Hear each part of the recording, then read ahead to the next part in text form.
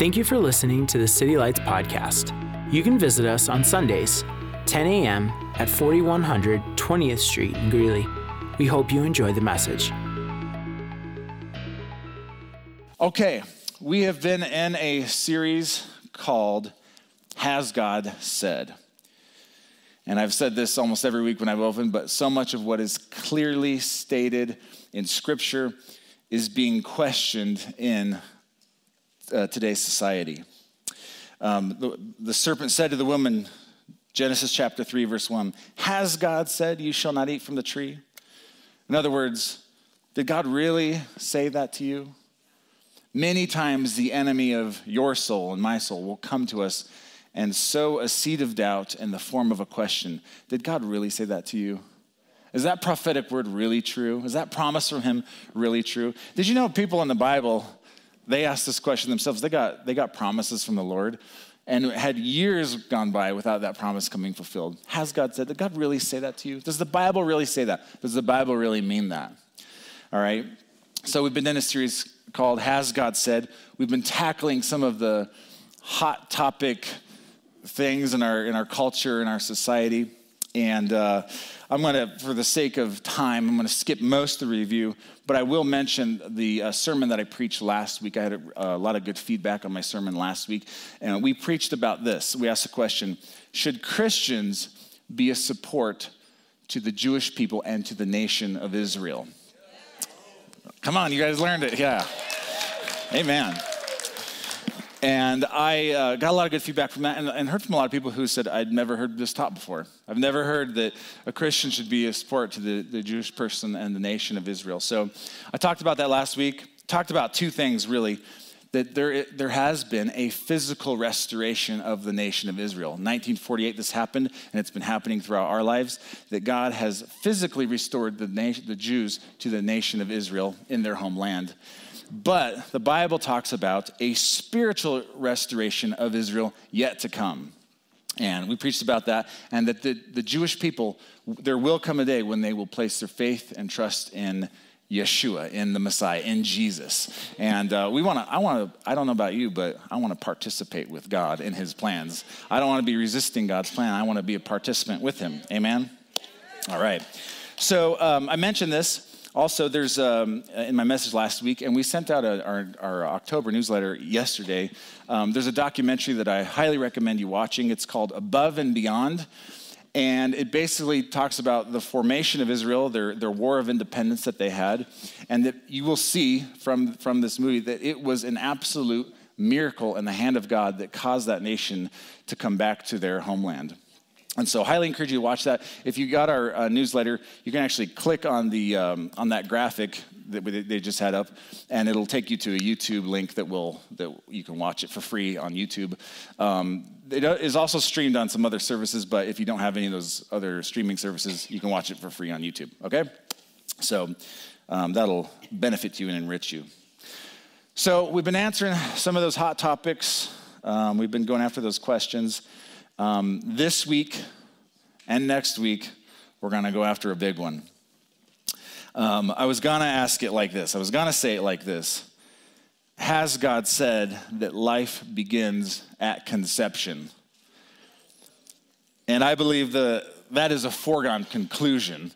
Even people who are, believe in abortion, they will say, of course, it's alive. There's something living there, of course. So I wanted to take it a step further, and I want to ask this question. Does value begin at conception? That's the title of our sermon today. Does value begin at conception? Is what is inside of a woman's body when she's pregnant, is it becoming human or is it human? Is it becoming valuable or is it valuable? And if it's human and if it's valuable, should that baby have rights? Amen? So I want to talk about the subject of abortion. Aren't you glad you came to church? Too many churches don't talk about this at all. And I haven't dedicated a specific message to this subject since we've started the church. I've mentioned that we are pro-life and mentioned reasons for that before, but I've never done a whole message on it. And I'm actually going to take this week and talk about it and next week and talk about it. Pastor Kurt, why can't we just talk about nice things? Why can't you just encourage us? Well, listen, I think that's important. I think preaching encouraging messages is important. I hope you were encouraged during worship. But, and life can be hard. We all need encouraged, amen? My goal is not to be controversial for the sake of controversy, but my goal is to preach to you what I believe the truth is in the Word of God, amen? And so, come on.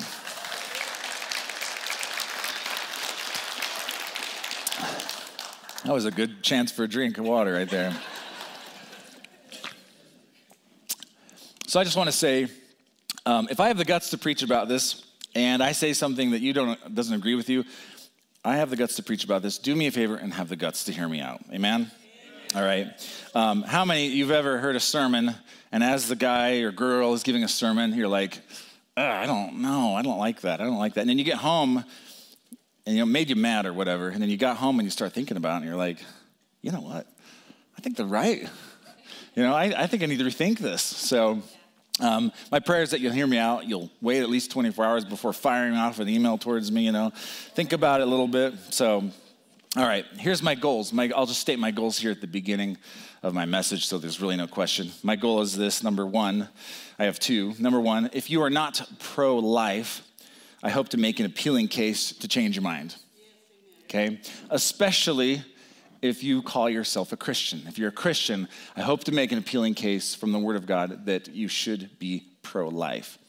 If you are pro-life, this is my goal number two. If you are pro-life, but it's not a high priority in the way you think, act, and engage the world, I'd like to help you see this as one of the most important issues that we will ever face in our generation.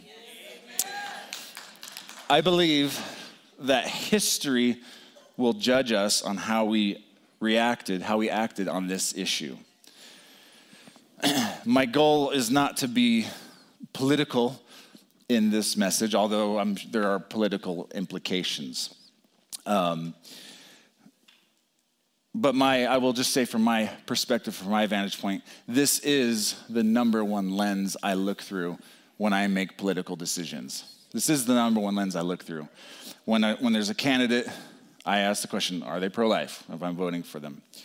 If the proposition is pro-life, I ask that question. That's the number one lens I look through. I care about many issues, as I'm sure you guys do. But this is the number one lens I look through. Occasionally, I'll hear someone ask the question, why are evangelical Christians so singly focused, singly motivated by this issue when there are many other issues on the table? I intend to answer that question by the end of this message, and for sure by the end of next week. It's a good question, and I intend to answer that. Before we jump in, I just want to say if you are a woman who has had an abortion, or you're a man who has condoned or encouraged someone else to have an abortion, I want to say that this message is in no way intended to bring any condemnation on you. How many know we have all sinned? We've all fallen short of God's grace. We all need his love and his mercy. I don't stand up here with my own righteousness. I stand up here in his righteousness. I don't have my own righteousness, amen? And so it's not to bring any condemnation or to bring up, terrible emotions. Undoubtedly, there are people here who've had abortions. I think they say, 1 out of 4? In the church, 1 out of 4 women in the church have had abortions. Undoubtedly, this is the case here. It's not to bring condemnation to anyone, but we want to learn, we want to move forward. I personally know women who have had abortions who have gone on to be major pro-life advocates, okay? And how many remember Jesus on the cross? Jesus, as he's being crucified on the cross, he prays for the people who are crucifying him. Father, forgive them, for they know not what they do, right? Many women have no idea the regret, the trauma, the guilt they might experience having had an abortion, okay? And we need to be highly, highly compassionate to women before, during, and after abortion. If they're facing that decision, man, I will say this, I'll talk about this more next week. The church, we need to do more to support vulnerable mothers who are at risk for getting abortions. We need to do a better job with that, okay? And we'll hone in on that a little bit next week. So, but with that, I'm going to pray, and then we'll get into the Bible here. Father, we love you. We thank you for every individual in this place. God, I ask for a spirit of wisdom and revelation to rest upon me and these people, Lord. Help me to articulate what you want me to say, Lord Jesus. We thank you that you're good. We thank you that you're amazing. In Jesus' name, amen. All right, we're gonna go through just a few scriptures in the Bible that I believe show that God is pro-life, God loves babies, and that they have value. But the central questions I want to keep returning to is this. Here are the central questions. Is it human? Does it have value? And should it have rights? Is it becoming human or is it human? Is it becoming valuable or does it have value? And if it's human and if it's valuable, should it have rights? Psalms chapter 139, verses 13 through 14. We're going to read a section that David said here in the Psalms. He says this, "You made all the delicate inner parts of my body and knit me together in my mother's womb. Thank you for making me so wonderfully complex. Your workmanship is marvelous. How well I know it." The Bible says that we are intricately and methodically made in the womb by God, painstakingly made. He intricately wove you in your mother's womb. The inference here is that unborn babies have tremendous value in the sight of God. Let me ask you a question, just to give an illustration. If God painted a master painting for you and he intricately put detail into it and spent time on it, would you just simply take that painting and throw it out? No, it has tremendous value. He's intricately, methodically making babies in the womb. Verse 15, "You watched me as I was being formed in utter seclusion, as I was woven together in the dark of the womb." You watched me as I was being woven together. I believe one of the reasons that we don't value life of the unborn is because we can't see the baby developing. It's being made in secret, out of sight, out of mind, kind of, right? Other than the evidence of a bump here, you know? This is why many, many, many women who are at risk for abortion change their minds once they've seen an ultrasound of their baby in the womb. A high percentage of women change their minds when they've seen an ultrasound. This is one of the best things you can do for a woman who's at risk for abortion is to give her an ultrasound. Let her see what in her is alive. Let her see what is in her is a living being. Amen? Very high percentage change their minds. Verse 16, "You saw me before I was born. Every day," watch this, "every day of my life was recorded in your book. Every moment was laid out before a single day passed." God has a plan, a purpose, and a destiny for every baby prior to them coming into this world. Prior to that 7-inch journey down the birth canal, God has a plan, purpose, and destiny for every baby. Let's look at Job. Job chapter 10, verses 11 through 12. It says this, "You clothed me with skin and flesh, and you knit my bones and sinews together. You gave me life and showed me your unfailing love. My life was preserved by your care." Notice, you gave me life and you loved me, or at the same time. It wasn't like you gave me life and I was in the womb, and then later on when I was born, you gave me love, right? Notice they're complementary being given at the same time. The life and the love of God are given at the same moment upon conception. They are mutually complementary. This implies tremendous value. Amen? Let's look at Jeremiah. Jeremiah 1, verses 4 through 5. "Now the word of the Lord came to me, saying, before I formed you in the womb, I knew you. And before you were born, I consecrated you. I have appointed you as a prophet to the nations." So before you were in the womb, God says to Jeremiah, "I knew you. And while you were in the womb, before you were born, I set you apart. I sanctified you to be a prophet to the nations." This happened while Jeremiah was in the womb. As he was in the womb, God says, "I'm setting you apart as a prophet to the nations." In other words, there is a work of grace happening while the baby was being carried around in the womb. This is a really good reason, mamas, to lay hands on your stomach when you're pregnant and pray for those babies inside of you. Fathers, lay hands on your wives' stomachs and pray for those babies. There can be a work of grace happening prior to that child even coming into this world. Okay, let me illustrate this. We're going to read Luke chapter 1, verses 1. Luke chapter 1, verses 11 through 15. Zechariah, of course, was the father of John the Baptist, and this is the account of John the Baptist. Then the angel of the Lord appeared to him, standing at the right side of the altar of incense. When Zechariah saw him, he was startled and was gripped with fear. But the angel of the Lord said to him, "Do not be afraid, Zechariah.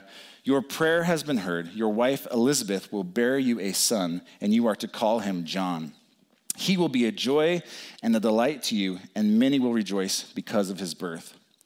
For he will be great in the sight of the Lord. He is never to take wine or other fermented drink." And watch this. "And he will be filled with the Holy Spirit even before he is born." He will be filled with the Spirit prior to being born, okay? This means that not only do babies in the womb have a plan, a purpose, and a destiny, they have the capacity to be filled with the presence of God prior to being born. Okay, this is huge. Listen, babies and children, they don't have a junior Holy Spirit. Okay, babies, those kids down there in children's church, they don't have a junior Holy Spirit. The same Spirit that raised Jesus from the dead is the Spirit that those kids down at children's ministry have, and babies in utero can have, okay? Come on.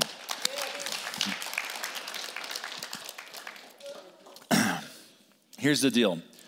Their bodies and their minds are being developed, but they have a fully developed spirit, okay?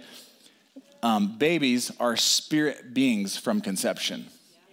They are spiritual beings in the womb. They don't become spiritual beings later on. Amen? So watch this. Jump down to verse 39. Mary, the mother of Jesus, got a visitation from the archangel Gabriel. She would be told that she would also conceive and give birth to a son and call him Jesus. So she heads over to Elizabeth, her relative, and it says this: "At that time, Mary got ready and hurried down to a town in the hill country of Judea, where she entered Zacharias' home and greeted Elizabeth. When Elizabeth heard Mary's greeting, the baby leaped in her womb, and Elizabeth was filled with the Holy Spirit. In a loud voice, she exclaimed, 'Blessed are you among women, and blessed is the child you will bear. But why am I so favored that the mother of my Lord should come to me? As soon as the sound of your greeting reached my ears, the baby in my womb leapt for joy.'" Notice the baby is experiencing joy. And I guess they were probably both filled at the Holy Spirit at that moment. And she is only 6 months along at this point. Here's the deal. Babies can experience joy in the spirit, or in the womb, and they are sensitive to the spirit realm, okay? Babies in the womb can feel joy. We know this. This is like proven. They can feel joy. They can recognize sounds, their father's voices, music they can recognize. They develop taste for certain foods that the mom eats. This is absolutely proven. They can feel the stress of the mom. They practice facial expressions. They suck their thumbs. They cry. Babies can actually cry in the womb. And most definitely, babies can feel pain in the womb. God seems to have tremendous love and care for the unborn. According to the Bible, babies have giftings, callings, and purpose prior to being born. And apparently those giftings and callings can even be activated and developed in the womb. They can be set apart for God, a work of grace in the womb. They're not becoming spirit beings, they are spirit beings. They're not becoming human, they are human. Amen? They're not becoming valuable, they are valuable. Okay? So, should unborn babies have rights? Pastor Kurt, how dare you, a man, insinuate what I do with my body? Listen, I don't want to tell you what to do with your body. I just simply want to give you the word of God as I see it, and I hope you value life. Regardless of size, level of development, dependence, or location, I believe babies have value. Are big people more valuable than small people? No. As a toddler, if I put a toddler up here, is a toddler less valuable than an adult? No. So size doesn't determine your value. So just because babies are small doesn't mean they're less valuable. What about level of dependency? Does that determine your value? My daughter, Trinity, has autism. She is more dependent on us than a child her age would be. Is she less valuable than another girl her age? She has a disability in her mind, but she is just as valuable as another child, another human. Rachel, can I use you as an illustration? I don't know if you guys know this, but Rachel does not have a disability in her brain. She's actually fully there in her mind. Her disability lies in her brain's ability to communicate with her muscles. And so it's like her and Trinity have the opposite problem. Okay, Trinity has autism, which is a developmental disability. Rachel's mind has trouble communicating with her body. Is Rachel any less valuable than another person? Amen. Amen. I remember when my wife and I first found out that our daughter Trinity was autistic.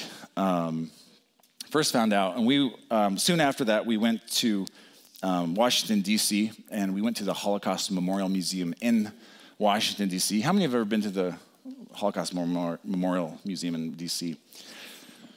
Obviously, among all the horrendous things that the Nazis did, one of the things they did is they euthanized individuals with developmental disabilities. And they had this video of a little beautiful blonde little girl who was German, and they were about to euthanize her because she had a developmental disability. We had just found out our daughter was, and she was about this woman this girl in the video was about the same age. Man, I just broke. I was like, geez, they don't view people with developmental disabilities or any disabilities as valuable, as viable as you and me. It's terrible. It's a terrible sin. So level of development and level of dependence do not determine someone's value.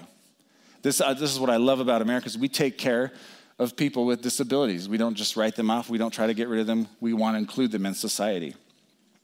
Size, level of development, level of dependence do not determine value. What about location? Location. Does that determine your value? Is a baby who's outside the womb more valuable than a baby inside the womb? Good question. Very good question. Well, let me say this. If traveling down the birth canal 7 inches is what gives someone their humanity or gives someone their personhood and gives them value, well, let me ask you this question. Did you know that they can operate on babies who are in utero? And sometimes they will actually do an operation, remove the baby from the womb, do surgery on the baby, put the baby back in the womb, and let it continue to develop. Did that baby go from being not valuable to valuable back to being valuable? Or I'm sorry, did that baby go from not valuable to valuable back to not valuable? No, okay.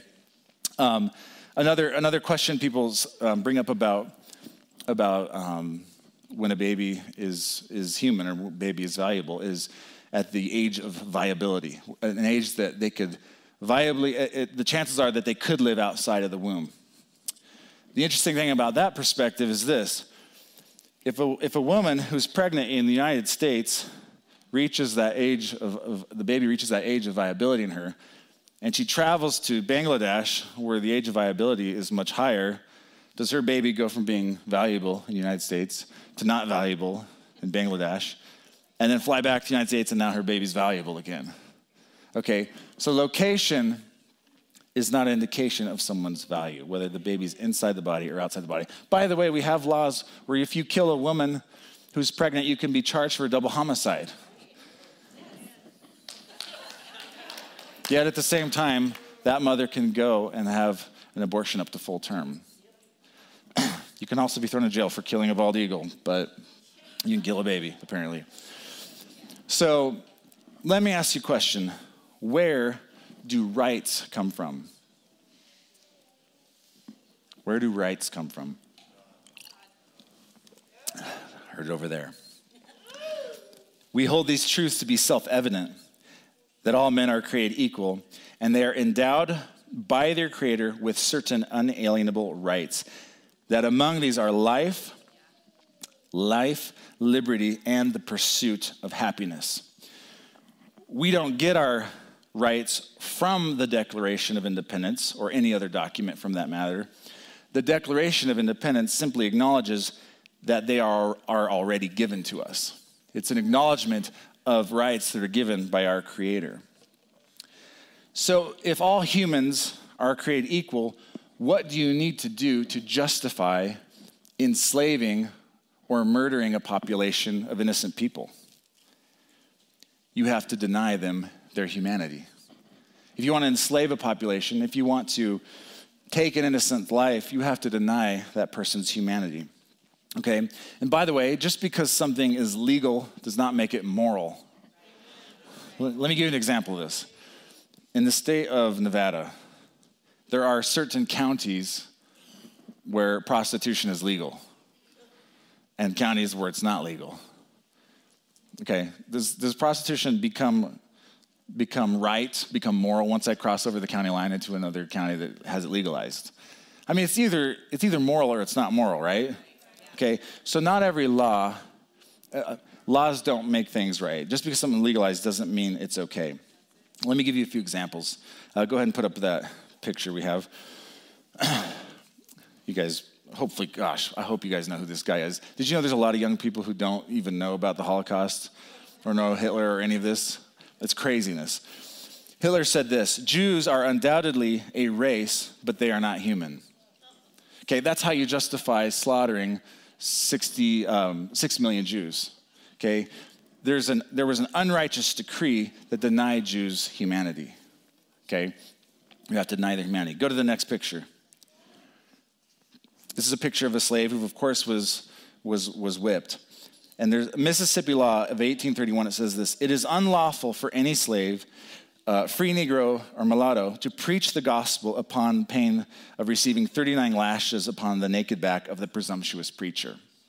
Okay, that was a law in 1831. Does that make it okay? History is not judging this law very well, is it? Okay, it was an unrighteous decree that denied humanity to people who were human and completely antichrist, by the way. Okay, go to the next one. I don't know how many of you are familiar with the Dred Scott versus Stanford case of 1857.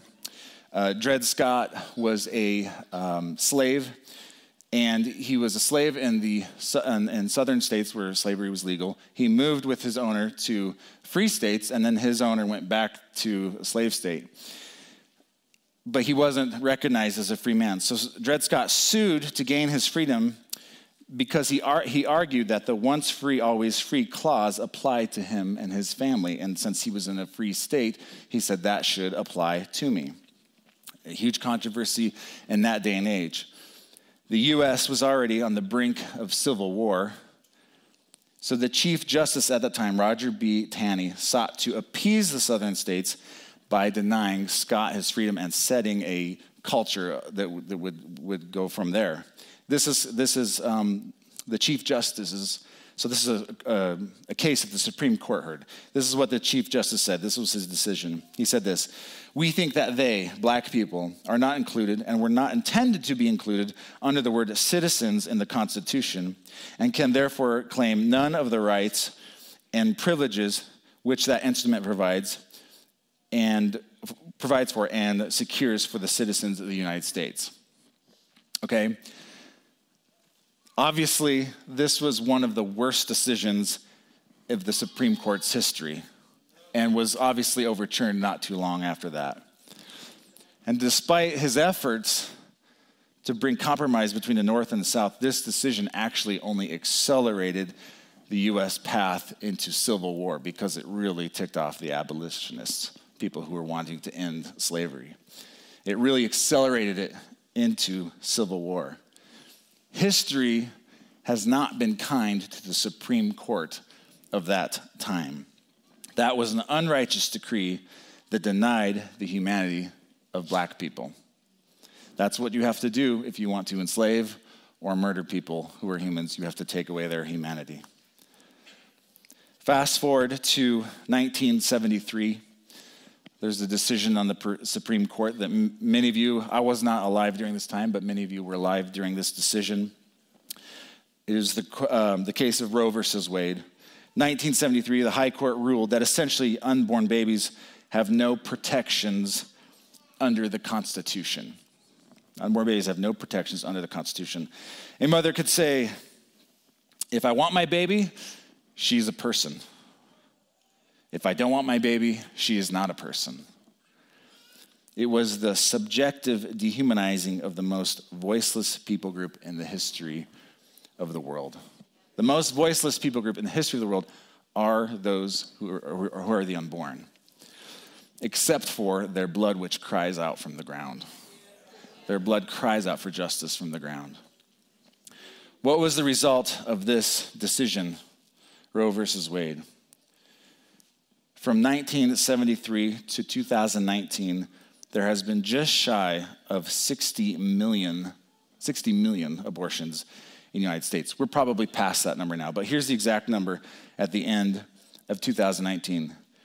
59,902,500 abortions since 1973. I can't look at some of you. I want to compare that number. I want to compare that number with some other numbers. Abortion would be the number one cause of death if it was counted. In 2017, there were more abortions than deaths due to heart disease or cancer in the United States. Watch this. There are more abortions performed every 2 years in America than combat deaths in all of our wars from 1775 to 2019. All of our wars, from the conception of our nation to today, every 2 years more babies are aborted than all the combat deaths in the history of our nation. Observing a 15-second moment of silence for each child killed by abortion would last 28 years. Observing 15 seconds of silence for every child killed would last 28 years. Average daily abortions are 2,362 in the United States. 2,362 in the United States. Do you guys remember how many people died on 9/11? Just shy of 3,000, 2,977. This number, 2,362, is comparable to 9/11. Day after day after day after day. Man, every 9/11, many of us will, we will never forget. We'll post something, we'll never forget. And you should, by the way. We'll never forget. And we honor the memory of people who've fallen on that day.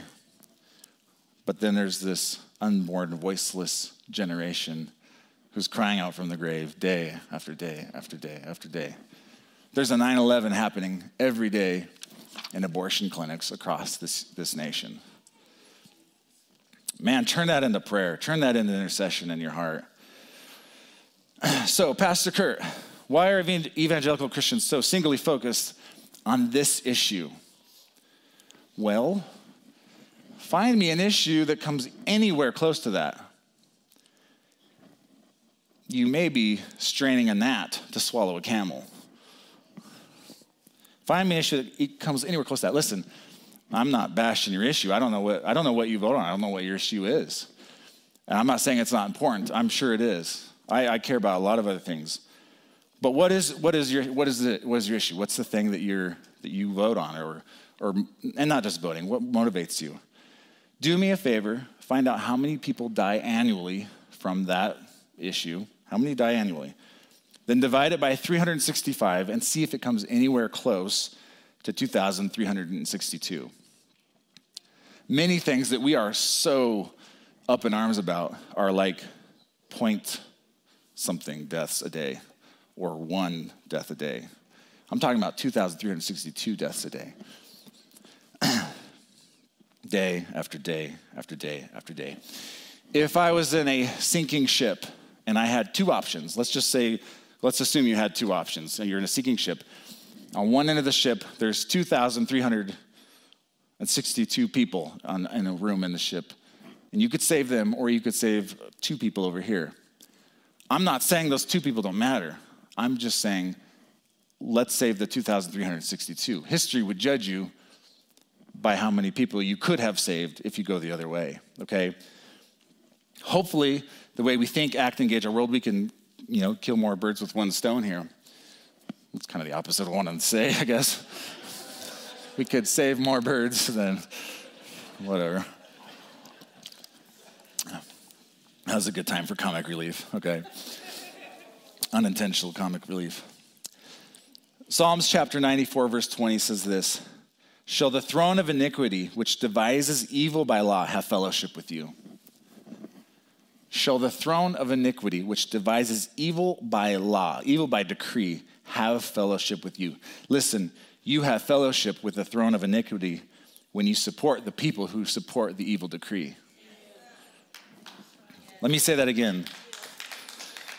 You have fellowship with the throne of iniquity when you support the people who support the evil decree and dehumanizes the unborn.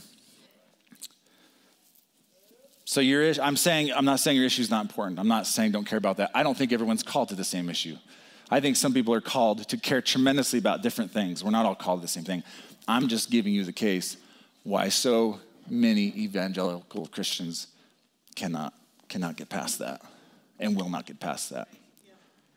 I will not give my vote to someone who believes in the murder of innocent babies. I won't do it. I can't get past it. I'm not saying your thing's not important.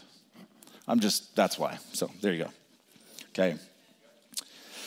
I guess let's have someone come up on the keys here. I've painted a bleak picture here. But I think history will judge us by these decisions, by where we stood, where we made a stand. I painted a bleak picture, but next week I want to talk about some hopeful things surrounding this issue, okay? I want to talk about what we can do individually and what we can do corporately to combat the shedding of innocent blood. I'll say this again. I do believe the church, the body of Christ, and us individually need to do more to empower mothers who are at risk and vulnerable for having abortion. We need to do a better job there. We've done a good job. The last 20 years, pregnancy resource centers have exploded across the country. We've done a better job. We need to do better. We need to support these women and give them hope. The church can and should be the answer in the middle of this modern day genocide. I use the word genocide on purpose. It's a genocide. We can and should be the answer in the middle of this modern day genocide. Proverbs 31:8 says this, "Open your mouth for the speechless and the cause of all who are appointed to die." Open your mouth for the speechless and the cause of all who are appointed to die. I want to mention one thing. As a nonprofit organization, we're not supposed to endorse candidates or parties. But we can talk about issues all day long. This is an issue. We can talk about this all day long. And so I do want to mention one thing. There is a measure on the ballot this year. Many of you probably already got your ballots. Proposition 115. I want to encourage you to vote yes on that. Amen.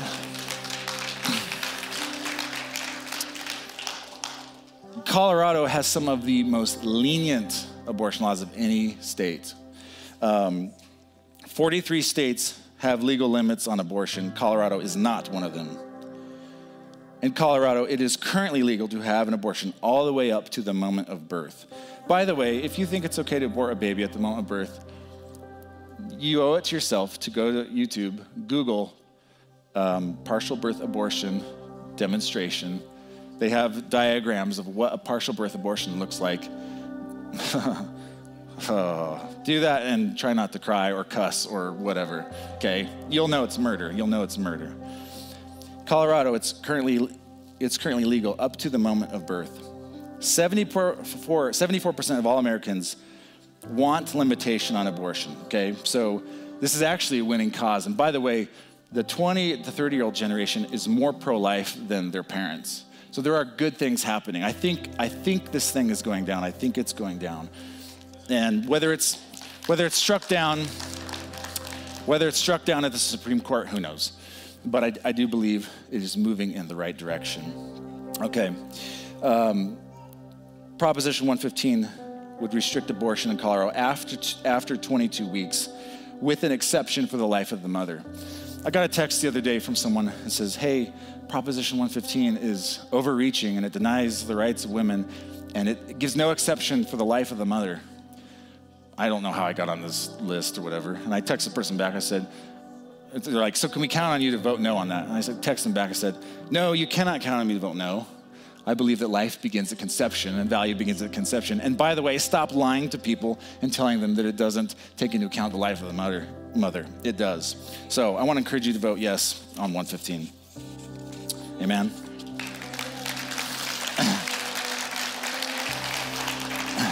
Why don't you guys stand on your feet? Let's pray. Father, we thank you for your love, your mercy, and your grace. Again, I lift up any woman who has made that decision to have an abortion. God, we speak no condemnation, no shame or guilt over you in Jesus' name. And any man who has condoned an abortion, Lord, we thank you that your mercies are new every day, Lord. We come before you and we just cancel that in Jesus' name. We just say, by the grace of God, we all stand. God, we ask that there would be an adoption revolution in this country. We ask that support for vulnerable mothers would be a revolution in this country, Lord. And God, we ask for a sexual purity revolution in this country. God, send revival, end abortion in America, we ask in Jesus' name. We love you, God. Help us with this, Lord God. Help us stand for what you believe in, Lord.